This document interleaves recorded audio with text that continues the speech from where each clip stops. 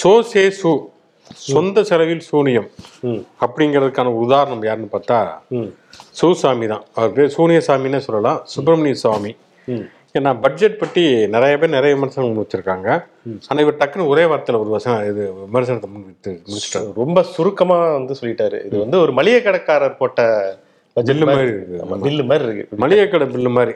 தூப்பருப்பு 1/4 kilo, காப்பருப்பு 1/2 kilo அப்படிங்கிற மாதிரி budget எல்லாத்தையும் பட்டியல் போட்டிங்களே தவிர மற்றபடி இது வந்து பொருளாதார வளர்ச்சிக்கு ஒன்றுமே உதவாது அப்படிங்கிற மாதிரி இப்போ சொல்லிட்டாரு. அவரு மோடி ஒன்றுக்கும் உதவாத பிரதமருங்கிறாரு, பட்ஜெட்டு மளிகை கடை பில்லு மாதிரி இருக்குங்கிறாரு, தமிழ்நாடு பாஜக பூனை மாதிரி மியாமியான்னு சொல்லுதுங்கிறாரு. இத்தனைக்கு மத்தியும் அவர் ஒரு கட்சியில வச்சிருக்காங்க அப்படின்னா அந்த கட்சி பத்தி என்ன நினைக்கிறேன் எனக்கு அதுக்கு மேல சொல்லவே முடியாது. அதாவது கொஞ்சமாவது ரோசம் வந்துச்சுன்னு வச்சுங்களேன், முதல் வேலையை என்ன பண்ணுவாங்க, அவர் வந்து அடிப்படை உறுப்பினர்ல இருந்து தூக்குறோம்லாம் சொல்லுவாங்க. அப்ப ஏதோ ஒரு வாழை வந்து அவர் பிடிச்சிட்டு இருக்காருன்னு நினைக்கிறேன். அதனாலதான் வந்து விட்டோம்னா அவர்கிட்ட யார்கிட்ட வீடியோ இருக்கான்னு தெரியல. சோ ரொம்ப ஒரு கொடூரமான ஒரு நிலைமையில தான் இருக்காங்க பாஜக. பாவம் தான். ஆமா, என்னன்னா வந்து இந்த கட்சி கட்டுப்பாடுகளை மீறியதால் அவப்பெயர் ஏற்படுத்தியதால் அப்படின்லாம் சொல்லுவாங்க. அவப்பெயர் எல்லாம் இவரே ஏற்படுத்துறாப்படி. இதே அரசியல்வாதிகள் இன்னொரு இதுக்கு ஒரு புது இலக்கணம்னு வச்சிருக்காங்க. என்ன தெரியுமா சொல்லுவாங்க, அது அவருடைய சொந்த தனிப்பட்ட கருத்து. எங்கள் கட்சியில் தான் ஜனநாயகம் இருக்கிறது. ஆமா, அப்படிங்கிறலாம் சொன்னாங்க. காயத்ரி ராம் கட்சி விட்டு நிற்குவாங்க, ஆனால் சுப்பிரமணிய சாமி கட்சியில் வச்சிருப்பாங்க. சரி, ஓகே. பல வினோதங்களை நம்ம பார்த்துட்டு தான் இருக்கோம். ஷோக்குள்ள போகும். இது சொல்றதை சொல்லட்டும். ஷோ ஒளிப்பதிவாளர் ஹரிஹரனுடன் நான் சிவகுமார், நான் உங்கள் நண்பன் சரண்.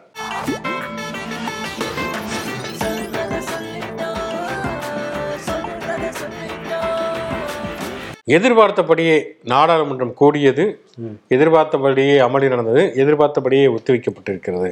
ஆமா, அப்படி கிட்டத்தட்ட எனக்கு தெரிஞ்சு ஒரு 15-20 வருஷமா, நான் சின்ன பிள்ளையா இருக்கிறப்பலேருந்து இது வழக்கமா இருக்குது. நாடாளுமன்றத்தின் முதல் கூட்டங்கிறது வாக்குவாதங்கள் ஏராளம், அமளி துமளிகள் தாராளமாக தான் போயிட்டு இருக்கு எப்பவுமே. இன்னைக்கு அது மாதிரி தான் நடந்திருக்கு.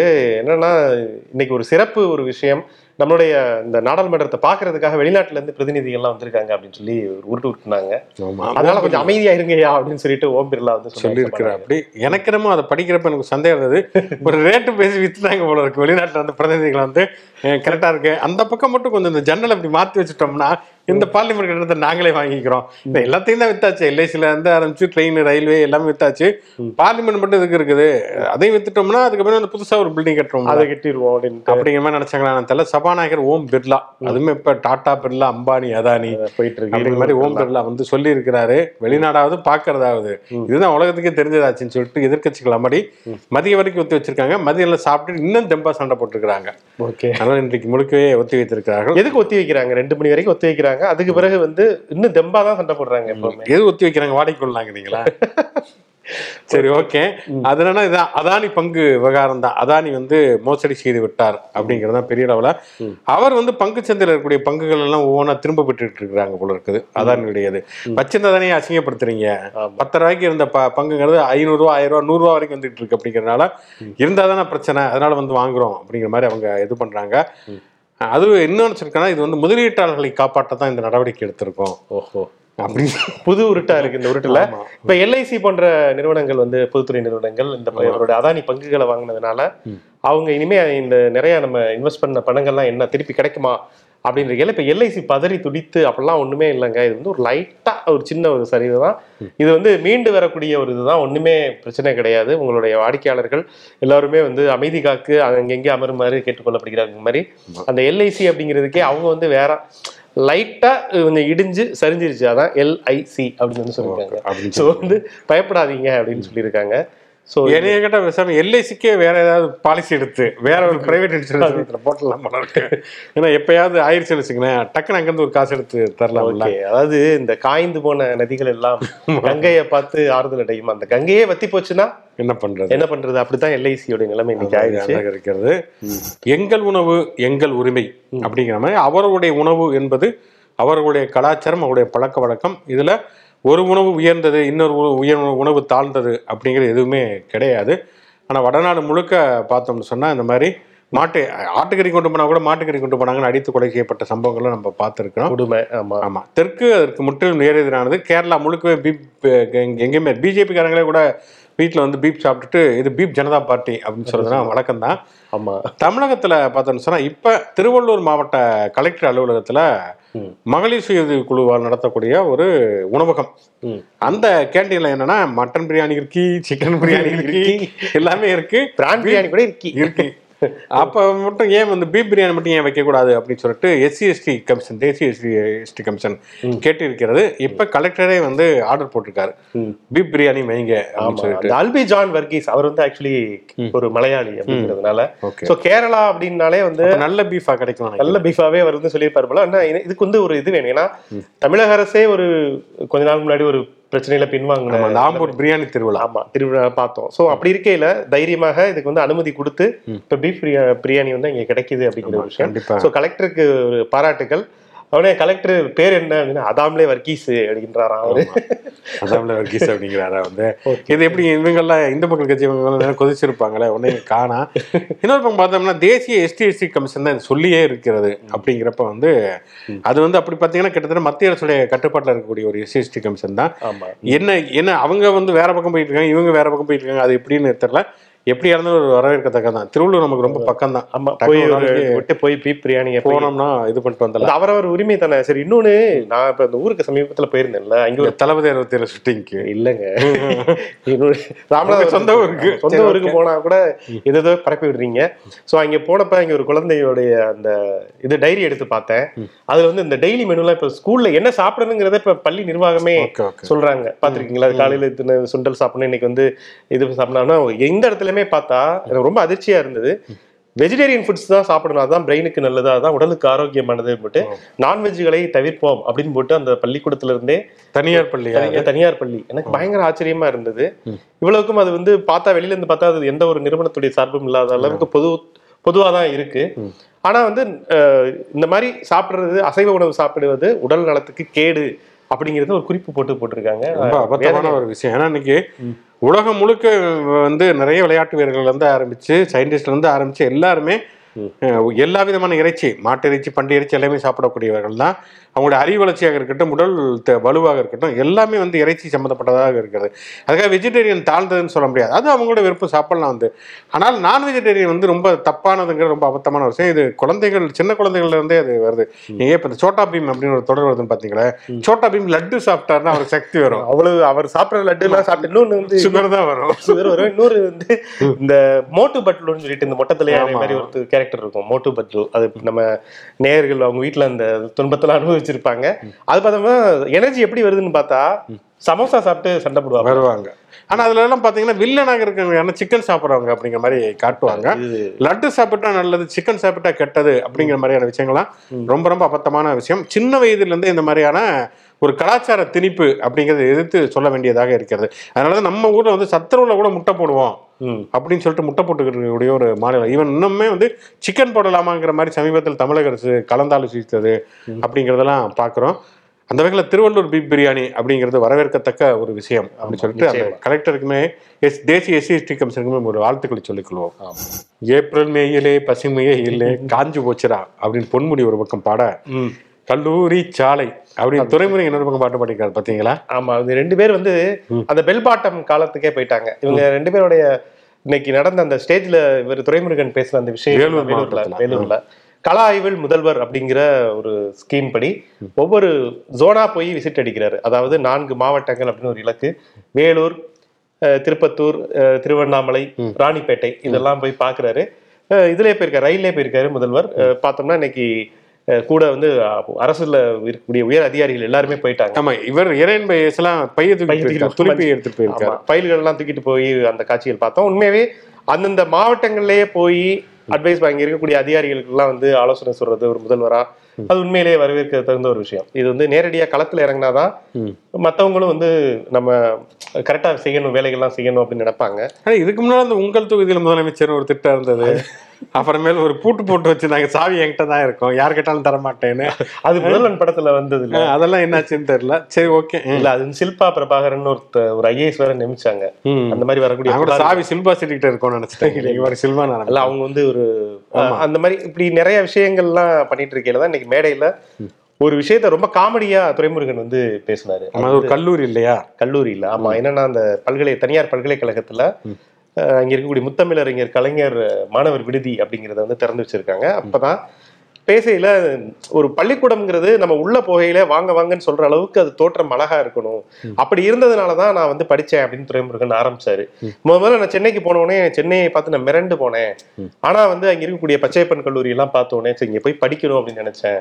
அப்புறம் அங்க போய் படிக்க ஆரம்பிச்ச பிறகுதான் வந்து பீச் ஓரத்துல இருக்கக்கூடிய இன்னொரு காலேஜ், ஆஹா காலேஜை விட்டு வாசல்லையே பீச் இருக்கே, பிரசிடென்சி காலேஜை மிஸ் பண்ணிட்டோமே அப்படின்னு சொல்லி அதுக்காகவே நான் எம்ஏ படித்தேன். அதுக்கு பிறகு நான் வந்து சட்டக்கல்லூரி போனேன் அப்படின்னு சொல்லிட்டு தன்னுடைய வீர தீர பராக்கிரமங்கள்லாம் பேசினவர் ரொம்ப நாளாவே வந்து பொன்முடி வந்து என்கிட்ட புலம்பிட்டே இருக்காரு. அவர் காலேஜ் படிக்கையில நாஸ்டாலஜியாக்கு போயிட்டாங்க. அவர் ஒரே ஒரு பெண் அதாவது மாணவி தான் வந்து கோயடு காலேஜா, அது ஒரே ஒருத்தவங்க தான் கேர்ள்ஸ் இருந்தாங்க. ஆனா நான் படிக்கையில 19 பேர் இருந்தாங்க அப்படின்னு ஒரு சிரிப்பு வேற சிரிச்சாரு. நான் ராசி அப்படிங்கிற மாதிரி அதாவது அதுக்கெல்லாம் ஒரு முகராசி வேணும்னு சொல்லிட்டு அவர் சிரிப்பார்ல தக்லைஃபா சிரிச்சிருக்காரு. பொன்முடி உனக்கெல்லாம் வந்து அந்த முகராசி இல்லையா அப்படிங்கிற மாதிரி ஸ்டேஜுங்கிறதே மறந்துட்டு காமெடியா பேசி சிரிக்க வச்சுட்டு இருந்தாங்க. கலை ஆய்வுங்கிறது இப்படிதான் நடந்திருக்கிற போது அந்த கல்லூரி காலத்துடைய கலை ஆய்வுக்கே போயிருக்கிறாங்க. சரி, ஜாலியான விஷயம் அப்படிங்கிறனால ஜாலியா எடுத்துக்கலாம். வந்து ஓகே, இது கலை ஆய்வுகள்ல வந்து பல உருப்படியான விஷயங்கள் நடக்கணும் அப்படின்னு எதிர்பார்ப்போம். நிச்சயமா நிச்சயமா. பத்திரிகையாளர்கள், ஊடகவியலாளர்கள் என்பவர்களுக்கு எப்பொழுதுமே அறத்தின் பக்கம் நிற்பது அப்படிங்கிறதா மிக மிக முக்கியமான தேவையான விழுமியம் அப்படிங்கிற அடிப்படையில அதுக்காக எதையுமே வந்து விலையாக கொடுக்க தயார் அப்படிங்கிறதுக்கான ஒரு உதாரணம் தான் கேரள பத்திரிகையாளர் சித்திக் கப்பன். ஆமா, பல மாதங்களாக சிறையில வாடி இப்ப ஜாமீன், ஏற்கனவே ஜாமீன் கிடைச்சது, ஜாமீன் கிடைச்சப்பையும் சிறையில இருந்து அவரை விடாம அவரை வந்து வாட்டி வதைத்து இப்போ சிறையிலிருந்து வெளியே வந்திருக்கிறார். செப்டம்பர்லேயே வர வேண்டியவர் அவர் சித்திக் கப்பன். இவர் வந்து என்னன்னா இந்த 2020 ஹத்ராஸ் அப்படிங்கிற உத்தரப்பிரதேசத்தை சேர்ந்த ஒரு நகரம். அங்கே வந்து ஒரு பெண், பழங்குடியினத்தை சேர்ந்த ஒரு பெண் வந்து பாலியல் ரீதியாக துன்புறுத்தப்பட்டு மோசமான முறையில படுகொலை செய்யப்படுறாங்க. அதுக்கு காரணமான ஒரு 4 பேரை பத்தி தொடர்ந்து போய் கள ஆய்வு செஞ்சு நேரடியாக போய் ஃபீல்டு விசிட் செஞ்சு எழுதுறாரு பத்திரிகையில. அப்ப எழுதின பிறகு பாத்தீங்கன்னா அவருக்கு அன்றையிலிருந்தே தொந்தரவுகள் வருது. அவர் மேல வந்து 2 கடுமையான சட்டங்கள், அன்லாஃபுல் ஆக்டிவிட்டிஸ் ப்ரிவென்ஷன் ஆக்ட் அப்படின்னு சொல்லக்கூடிய ஊப்பா சட்டம், அப்புறம் வந்து பண மோசடி சட்டம் சொல்லிட்டு 2 பாஞ்சு அவருக்கான ஜாமீன்கள் மனுக்கள் வந்து பல தரப்புல இருந்தும் போட்டாங்க, அவர் தரப்புல இருந்து முறையிட்டாங்க. அதெல்லாம் வந்து குப்பை தொட்டியில போட்டுட்டு அவரை வந்து சிறையில ரொம்ப துன்புறுத்தினாங்களாம். இன்னைக்கு வெளியில வந்தவர் அவங்களுடைய குடும்பத்தினரை பார்த்துட்டு அவ்வளவு நெகிழ்ந்து போனாரு. ஆனாலும் கம்பீரமா ஒரு விஷயத்த வந்து சொன்னாரு, பரவாயில்ல என்னை எவ்வளவு கொடுமையா இது பண்ணாங்க, ஆனாலும் தொடர்ந்து அநீதிக்கு எதிராக நான் குரல் கொடுப்பேன், அதுல இருந்து நான் பின்வாங்க மாட்டேன் அப்படிங்கிறதையும் வந்து வெளில வந்து சொல்லிட்டு இருந்தாரு. 3 குழந்தைகள். அதுல வந்து அந்த மூத்த மகன்லாம் வந்து சொல்லையில பார்க்கவே பாவமா இருந்துச்சு. நல்லதுதான் செஞ்சாரு எங்க அப்பா, அதுக்கு வந்து ஏன் இவ்வளவு கொடூரமான தண்டனை எல்லாம் கொடுத்து ஜெயில அவரை அடிச்சிருக்காங்க, அந்த மாதிரிலாம் வந்து ரொம்ப இதா புலம்பிட்டு இருந்தாரு. அவங்க அம்மாலாம் வந்து மகனை பார்க்க முடியாம இறந்தே போயிட்டாங்களாம். ஸோ இந்த அளவுக்கு சோகமான ஒரு விஷயம். பத்திரிகையாளர் அப்படின்னு தெரிஞ்சுமே கூட ஊப்பா சட்டத்தில் கைது செய்வது, ஏற்கனவே வந்து இருந்து ஆரம்பித்து வரவராவில் இருந்து நிறைய பேர் அந்த மாதிரியான பயங்கரவாத தடுப்பு சட்டம்ங்கிற பேர்ல ஆள் தூக்கி சட்டங்களால் வந்து கைது செய்யப்பட்ட சிறைகள் இருக்காங்க அப்படிங்கலாம் தெரிகிறது. இன்னொரு பக்கம் சீமான் பேசினாரு, இதுக்கு கருத்துரிமை கிடையாதா அப்படின்னு கேட்கறவங்க தான் வந்து பலரையும் சிறையிலே அடித்து இது பண்ணியிருக்காங்க. ஆனா என்னன்னா வந்து நீதிக்கான போராட்டம்ங்கிறது ஆரம்பத்துல தோக்குற மாதிரி தெரிஞ்சாலுமே கூட எப்பொழுதாவது இறுதியில் அது வெல்லும் அப்படிங்கிற நம்பிக்கை தான் எல்லாருமே இயக்கி கொண்டிருக்கிறது. அது சித்திக் கப்பான் ஒரு நம்முடைய வாழும் உதாரணமா இருக்காரு. உண்மையிலே அவர் வந்து பாராட்டத்தக்க ஒரு மனிதர். நிச்சயமா. ஈரோடு கிழக்கு தொகுதி அதிமுக தேர்தல் அலுவலகம் அங்க பாத்தீங்கன்னா காலையில தேசிய ஜனநாயக முற்போக்கு கூட்டணி, இதுவரைக்கும் அந்த தேசிய ஜனநாயக கூட்டணியா தான் இருந்தது, திடீர்னு முற்போக்க மாறிட்டாங்க அப்படிங்கறதுனால ஜி.கே. வாசன்லாம் இருக்கு அப்படி இல்லையா, அதாவது பிஜேபி மட்டும் அதுல இல்ல, அவங்களுக்கே தெரிஞ்சுக்கிறது பிஜேபி இல்லைன்னா அது முற்போக்கு, பிஜேபி வந்துட்டா அது வந்து பிற்போக்கு அப்படின்னு தெரிஞ்சிருக்கு போல இருக்கு. அதனால தேசிய ஜனநாயக முற்போக்கு கூட்டணி அப்படின்னு சொல்லி வச்சிருந்திருக்காங்க. அப்ப எல்லாமே அந்த நம்ம கூட நேற்று பேசணும் இல்லையா, இவருடைய மோடி படமும் கிடையாது, அண்ணாமலை, இந்த மாதிரி பிஜேபியுடைய அடையாளமே இல்லை, அழிக்கப்பட்டிருக்கிறதுங்கிறப்ப பிரச்சனை வரவே திருப்பி தேசிய ஜனநாயக கூட்டணி அப்படின்னு சொல்லி ஸ்டிக்கர் ஒட்டி இருக்கிறாங்க. ஓகே, அப்படிலாம் ஒட்டினாலுமே கூட இது வரைக்கும் வந்து பிஜேபியை வந்து பெருசா டிபெண்ட் பண்ணாம எடப்பாடி அணி தனியா தான் போகுது. ஜெயக்குமாருமே வந்து கிடைச்சிருச்சா மைக் அப்படின்னு சொல்லிட்டு அவருமே வீராவேசமா பேசியிருக்காரு. ஆமா, ஏன்னா வந்து இந்த முன்வைத்த காலை பின்வைக்க மாட்டோம், நாங்க வந்து தனியா கேண்டிடேட் நிறுத்தினதுதான், பாஜக நிறுத்துறாங்களோ அதை பத்தி எங்களுக்கு வந்து கவலை இல்லை, நாங்கள் வந்து தனியா தான் நிற்போம் அப்படின்னு சொல்லிட்டு முன் வச்ச காலை பின்வைக்க மாட்டோம், சைடு வேணா நாங்க தாவிக்கிறோம் அப்படிங்கிற மாதிரி அவர் வந்து சொல்லியிருக்காரு. திருப்பி வந்து இந்த காலிலே இருக்காங்க அவங்க அல்ல, இந்த கால் சம்பந்தமா காலை விழுகிறது அல்லது காலை வந்து வைக்கிறது, காலை வாரி விடுறது, அந்த மாதிரி தான் அவங்களுடைய நோக்கமா இருக்கும் போல. சோ ஜெயக்குமாரோடைய இந்த கருத்து இப்படி இருந்துச்சுன்னா ஓபிஎஸ் வந்து வேற ஒரு ரூட் எடுத்து பேசுறாரு. சசிகலாட்ட போய் கூட நான் சந்திப்போம், உறுதியாக சந்திப்பேன், ஆதரவு பத்தி பேசுவோம். இப்ப மறுபடியும் பிஜேபி வந்து வேட்பாளர் அறிவிச்சா நாங்க வாபஸ் வாங்குவோம். ஆனா அதே நேரத்துல ரெட்டர் சின்னத்துக்கு என்னால எந்த ஆபத்து வராது. ஆமா, யாராவது கையெழுத்து கேட்டு வந்தாங்கன்னா அதுக்கு கையெழுத்து போட்டு தருவேன். எல்லா பக்கமே வந்து பந்த தூக்கி போட்டுட்டு இருக்கேன் ஆஃபர். அதாவது வாங்க அப்படிங்கிற மாதிரி வந்து எல்லாருமே வந்து கூப்பிடுறாரு. இவர் வந்து ஆக்சுவலி ஒரு இந்த ஊர் பக்கம்லாம் இது நடக்கும்ல, பொருட்காட்சி, அதுல வந்து இவர் இறக்கி விட்டுறலாம். வந்துட்டு மேஜிக் ஷோ இதெல்லாம் வந்து பண்ணி வித்த காமிப்பாரு. எல்லா பக்கமே வந்து பால வீசி எப்படியாவது வந்து பாஜக நம்மளை வந்து சுவீகரித்து கொண்டு நம்மளை இந்த அதிமுக ரெட்டலை இவர் தான் அப்படிங்கிறத சொல்லிராதா அப்படிங்கிற ஒரு ஏக்க பெருமிச்சு அவருடைய ஒவ்வொரு செயல்கள்லயுமே இருக்கு. அதனாலதான் வந்து இப்ப இந்த வழக்கு இருக்குல்ல, ஓபிஎஸ் இபிஎஸ் வந்து போட்டார்ல இந்த கையெழுத்தை ஏற்ற, அந்த இதுலயுமே வந்து அதை இடைக்கால உத்தரவுப்படி நீங்க வந்து அதை அந்த தீர்ப்பு வர வரைக்கும் இந்த தீர்ப்பு சொல்லாதீங்க அப்படின்னு சொல்லியிருக்கு. அதாவது இந்த சொல்லுவாங்களே, எனக்கு ஒரு கண்ணு போனாலும் பரவாயில்ல, பக்கத்து வீட்டுக்கு எனக்கு 2 கண்ணு போகும் அப்படிங்கிற மாதிரி அவருக்கு எப்படி இந்த விஷயம் தந்துடாதீங்க. ஆனா இந்த பக்கம் பார்த்தோம்னா இரட்டலைக்கு நான் வந்து தடையா நிக்க மாட்டேன், அது முடங்குவதற்கு நான் காரணமாக இருக்க மாட்டேன் அப்படின்னு சொல்லிட்டு இருக்கா அப்படி. ஆனா என்னன்னா ஓபிஎஸ் பிளான் இப்ப அவர் பேசுறத வச்சு எப்படின்னா, பன்னீர்செல்வம், பாஜக, சசிகலா இவங்க ஒரு கூட்டணியா நிக்கிறது, அப்படி எடப்பாடி பழனிசாமி கழட்டி விடுறது அப்படிங்கிற மாதிரியான ஒரு ஐடியால இவர் சொல்றாரு.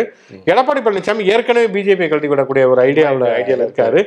இதுல பிஜேபி என்ன பண்றதுன்னு தெரியாம இருக்கு. பிஜேபி தனியா நின்னா வந்து அங்க வந்து விசாரிச்சு பார்த்த வரைக்கும் பூத்து கமிட்டி போறதுக்கு ஆள் இல்ல அப்படிங்கிற மாதிரி தான் அவங்க இருக்காங்க. பாஜகவா அப்படின்னா என்ன அப்படின்னு தான் கேக்குறாங்க. ஆமா, அப்படி இருக்கக்கூடிய ஒரு சூழல்ல ஓபிஎஸ்மே வந்து ஏற்கனவே முங்குற கப்பல்ல தான் இருக்கா அப்படி. அவர் இப்போ கிட்னி திட்ட தான் கூப்பிட்டுக்கிட்டே இருக்கா அப்படி பிஜேபியா, வாங்க வாங்க அப்படின்னு சொல்லிட்டு. இப்ப இந்த பக்கம் போறதா இல்ல எடப்பாடிக்கு வந்து துப்புனாங்கன்னு தொடச்சுக்கோன்னு சொல்லிட்டு அந்த பக்கமே போனதா, ரொம்ப சோகங்கள் குழப்பத்துல இருக்காங்க. ஏன்னா கோர்ட்டுக்கே வந்து டைரக்ஷன் கொடுக்குறாரு பாருங்க, இடைக்கால மனுவெல்லாம் ஏற்கக்கூடாது.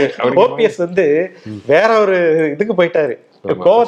முந்தானத்தான் பேசணும் அந்த சட்டத்துறை அமைச்சர் கிரண் ரிஜிஜு, அவர் வந்து இந்த அதானி பங்குக்கு எதிராக இது பிபிசி ஆவணப்படுத்துக்காக கேஸ் போட்டா, ஏன் இப்படி தேவையில்லாம் கேஸ் எல்லாம் போட்டு கோர்ட்டோட டயத்தை வந்து வேஸ்ட் பண்றாங்க அப்படின்னு கேட்டா அப்படி. இப்போ ஓபிஎஸ்சி டெய்லி போய் டென்னிஸ் கோர்ட்டுக்கு போறாங்களோ இல்லையோ, டெய்லி போய் சுப்ரீம் கோர்ட் ஹை கோர்ட்ல போய் டெய்லி ஒரு கேஸ் இது பண்ணிட்டு இருக்காங்க. வந்து கோர்ட்டு இந்த அப்பாவு கேஸ் வேற வந்திருக்கு போல, அது வந்து இப்ப ரொம்ப முக்கியமா அப்படின்னு கோர்ட்டே கேட்டிருக்கு. அதாவது அது வந்து போன எலெக்ஷன் 80 வரைக்கும் அப்பாவுக்கும் நடந்த ஒரு பிரச்சனை அப்படிங்கிறது.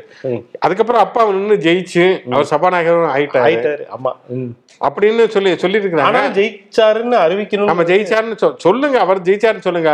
டபுள் ஓட்டுல என்ன இவர் தான் கூட வர்றாருன்னு அவங்க தரப்பு வக்கீல் சொல்லியிருக்காங்க. பாப்போம், அப்புறமேல விசாரிப்போம் அப்படின்னு இருக்கிறாங்க. வந்து இவங்க எப்ப விசாரிச்சு இந்த தீர்ப்பு சொன்னா என்ன சொல்லல, அவங்களை இப்ப கோர்ட்டே வந்து அதான் கேக்குது. இதை விட நாட்டுல எவ்வளவோ முக்கியமான விஷயங்கள் வழக்குகள்லாம் இருக்கு, இதெல்லாம் வரிசைப்படுத்த முடியாது அப்படின்னு சொல்லிட்டு கோபமாவே பேசிருக்காங்க. நேரத்தை வீணடிக்காதீங்க அப்படின்னு சொல்லி. அது கிட்டத்தட்ட சவுதி வேலைக்கா கேஸ் மாதிரி தான் ஆயிருக்கு. ஆமா, அந்த ஒவ்வொருத்தனையும் ஆஜராகி அந்த மாதிரி இருக்கு. அப்ப கோர்ட்டுமே கேள்விக்கு உட்படுத்தப்பட வேண்டியதான். இவ்வளவு வருஷமா நீங்க ஏன் கேஸ் நடத்திட்டு இருக்கீங்க? ஆமா, செல்லுபடி இதெல்லாம் வேணாம், இந்த கேஸ் எல்லாம் வந்து தூக்கி போட்டுருங்க அப்படின்னு சொல்லிடலாம். தேவையில்லை, அல்லது குறிப்பிட்ட காலக்கெடு வந்து அடுத்த எலெக்ஷன் வரதுக்குள்ளாட்டி அறிவிங்க அப்படிங்கிற மாதிரி ஒரு காலக்கெடு. ஒரு தீர்ப்புல அந்த தேர்தல் தீர்ப்புல வந்து அந்த வேட்பாளர் இது பண்ணி இன்னொரு வேட்பாளர் அவர் அந்த வேட்பாளர் வந்து செல்லாதுன்னு அறிவிச்சாங்க. அவர் இறந்தே போயிட்டா அப்படி. மனசுனே இல்லை. ஆனால் அதுக்கப்புறம் அவருடைய நின்றது வெற்றி பெற்றது செல்லாது அப்படிங்கிற மாதிரிலாம் அறிவிச்சிருந்தாங்க. வந்து எதுக்கு அந்த கேஸ் அந்த இது என்னன்னே தெரியல. ஆனா அப்படி ஒரு ஐடியால தான் ஓபிஎஸ் இருப்பாரு நினைக்கிறேன். அதனாலதான் வந்து பாப்போம், இன்னும் ஒரு 20 வருஷம் ஆகட்டும், பாப்போம். நம்ம பாட்டுக்கு அப்படியே ஓட்டிக்கிட்டே இருப்போம். நம்ம தான் ஒருங்கிணைப்பான்னு சொல்லிக்கிட்டே இருப்போம் அப்படிங்கிற மாதிரி இருக்காப்ப. வந்து எடப்பாடி தான் வந்து அப்படியே வந்து வயிற்றுல நெருப்பு கட்டிக்கிட்டே காத்துக்கிட்டு இருக்கா. அப்படி சட்டு விட்டு கேஸை முடிச்சு தீர்ப்பு சொல்லுங்கப்பா அப்படிங்கிற மாதிரி சோழி கிடக்கல சோழி அப்படிங்கிறாரு. ஆக மொத்தம் சசிகலா, பன்னீர்செல்வம், இவங்க பிஜேபி அப்படி ஒரு கூட்டணி வந்து அதுவுமே ஒரு மாதிரியான என்டர்டைன்மெண்டா தான் இருக்கும். நமக்கு ஃபுல் என்டர்டைன்மெண்ட் தான். ஆமா. நிகழ்ச்சியின் கடைசி செக்மெண்ட் தேதி சொல்லும் செய்தி. இன்று யாருக்கு பிறந்த நாள், நினைவு நாள் மற்றும் சுவாரஸ்யமான சம்பவம் அப்படின்னு பார்க்க நல்லா பார்வையாளர் வந்திருக்கக்கூடிய கமெண்ட்ஸ். ஆமா, முதல் கமெண்டே வந்து ரொம்ப அட்டகாசமான ஒரு கமெண்ட்.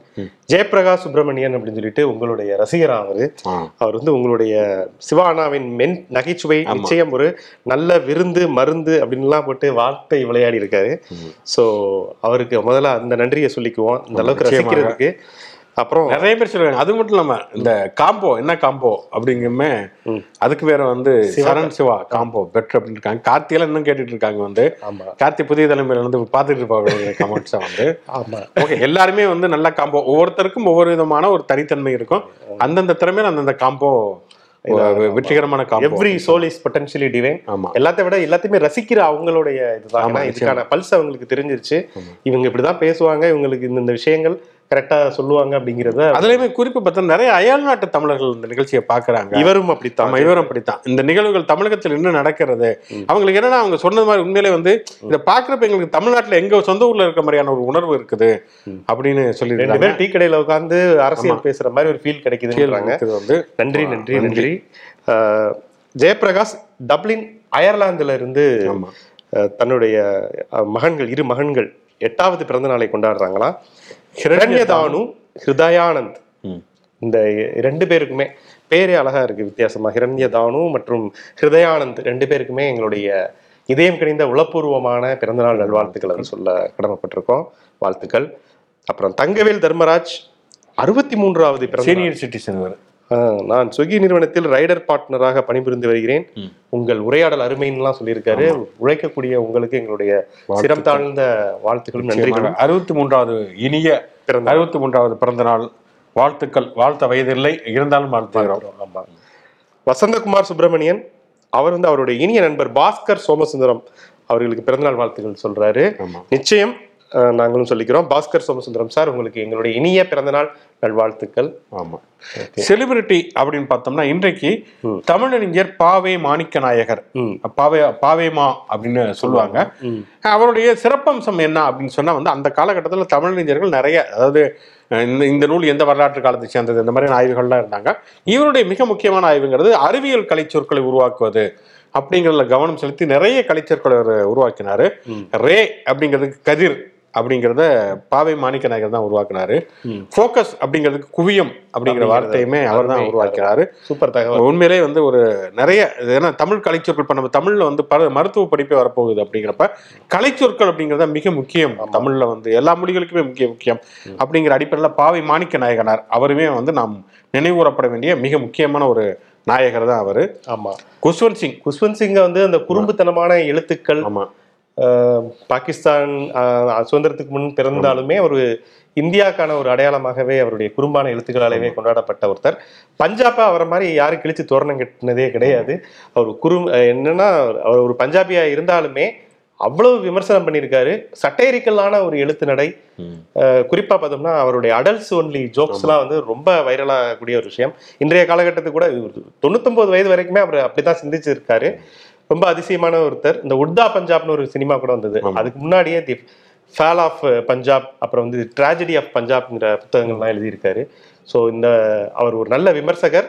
இல்லஸ்ட்ரேட்டட் வீக்கில் ஆரம்பிச்சு யோஜனா அப்படின்னு சொல்லிட்டு இந்த ஐஏஎஸ் இதெல்லாம் படிப்பாங்கல்ல, அதுல இந்த மத்திய அரசுடைய இந்த பிளானிங் கமிஷனுடைய முக்கியமான திட்டங்கள்லாம் அதுல வரும். அதை முதல்ல ஆரம்பிச்சதே அவர் தான். ஸோ அந்த மாதிரி மிகப்பெரிய ஒரு அறிவியல் எல்லாமே தெரிஞ்ச, பொலிட்டிக்கல் எல்லாமே தெரிந்த ஒரு மேதை. ஸோ நம்ம அவர் காலத்துல வாழ்ந்திருக்கோம் அப்படிங்கிறது ஒரு பெருமையான. நினைவு கூறப்பட வேண்டிய ஒருவர். ஆமா. நினைவு நாள் அப்படின்னு பார்த்தா பெர்னார்ட் ரசல் அவருமே மிக முக்கியமான ஒரு எழுத்தாளர், சிந்தனையாளர். Y I am not a Christian அப்படிங்கிற ஒரு புத்தகத்தை எழுதினார். தமிழ்ல கூட அது நான் ஏன் கிறிஸ்தவன் அல்ல அப்படின்னு சொல்லி வந்திருக்கிறது. இஎம்சி கனிவா அவரை பத்தி சொல்லவே வேண்டியதில்லை. வந்து ஒரு தனித்துவமான ஒரு நகைச்சுவை நடிகர். ஆமா. மலையாள சினிமாவில் ஒரு வித்தியாசமான காமெடி மற்றும் இயக்குனராக இருந்து நடிகராக வந்தவர். ஆமா. மகாநதி போன்ற படங்கள்லாம் அவருடைய அந்த வில்லத்தனமான அந்த நடிப்பை நம்ப வச்சு கழுத்து இருக்கிற அப்படிங்கிறத சொல்லுவாங்க. அப்படி ஒரு யதார்த்தமான ஒரு நடிகர். அவருடைய வசன உச்சரிப்பு, இந்த முகபாவனையும் ஒரு தனித்துவமா, கேமரா உள்ளவைடா அப்படின்பாரு. அவருடைய அந்த தமிழே வந்து ஒரு மாதிரி வித்தியாசம், மலையாளம் கலந்த ஒரு தமிழா இருக்கும். கலைஞர் வசனத்துல அவரு படமும் இயக்குனாரு. இங்க தமிழ்ல ஒரு படமும் இயக்குனாரு. பாடும் பறவைகள் நினைக்கிறேன். ஆமா, பாசக்கிளிகளோ பாடும் பறவைகளோ கலைஞருடைய வசனத்துல இயக்கினாரு. ஒரு தனித்துவம். லேசா லேசா படத்துலாம் தேடி அலைஞ்சிட்டே இருப்பாங்க சித்தப்பா வாழ்ந்துட்டு. நிறைய மிக முக்கியமான வேடங்கள் அவர் நிறைய டயலாக் எனக்கு இப்ப டக்குன்னு எனக்கு மைண்ட்ல வரல. ஆனா அவரை பத்தி நிறைய முறை இமிடேட் பண்ணி அவர் மாதிரியே மிமிக்ரி பண்ணிட்டு தெரியுவேன்.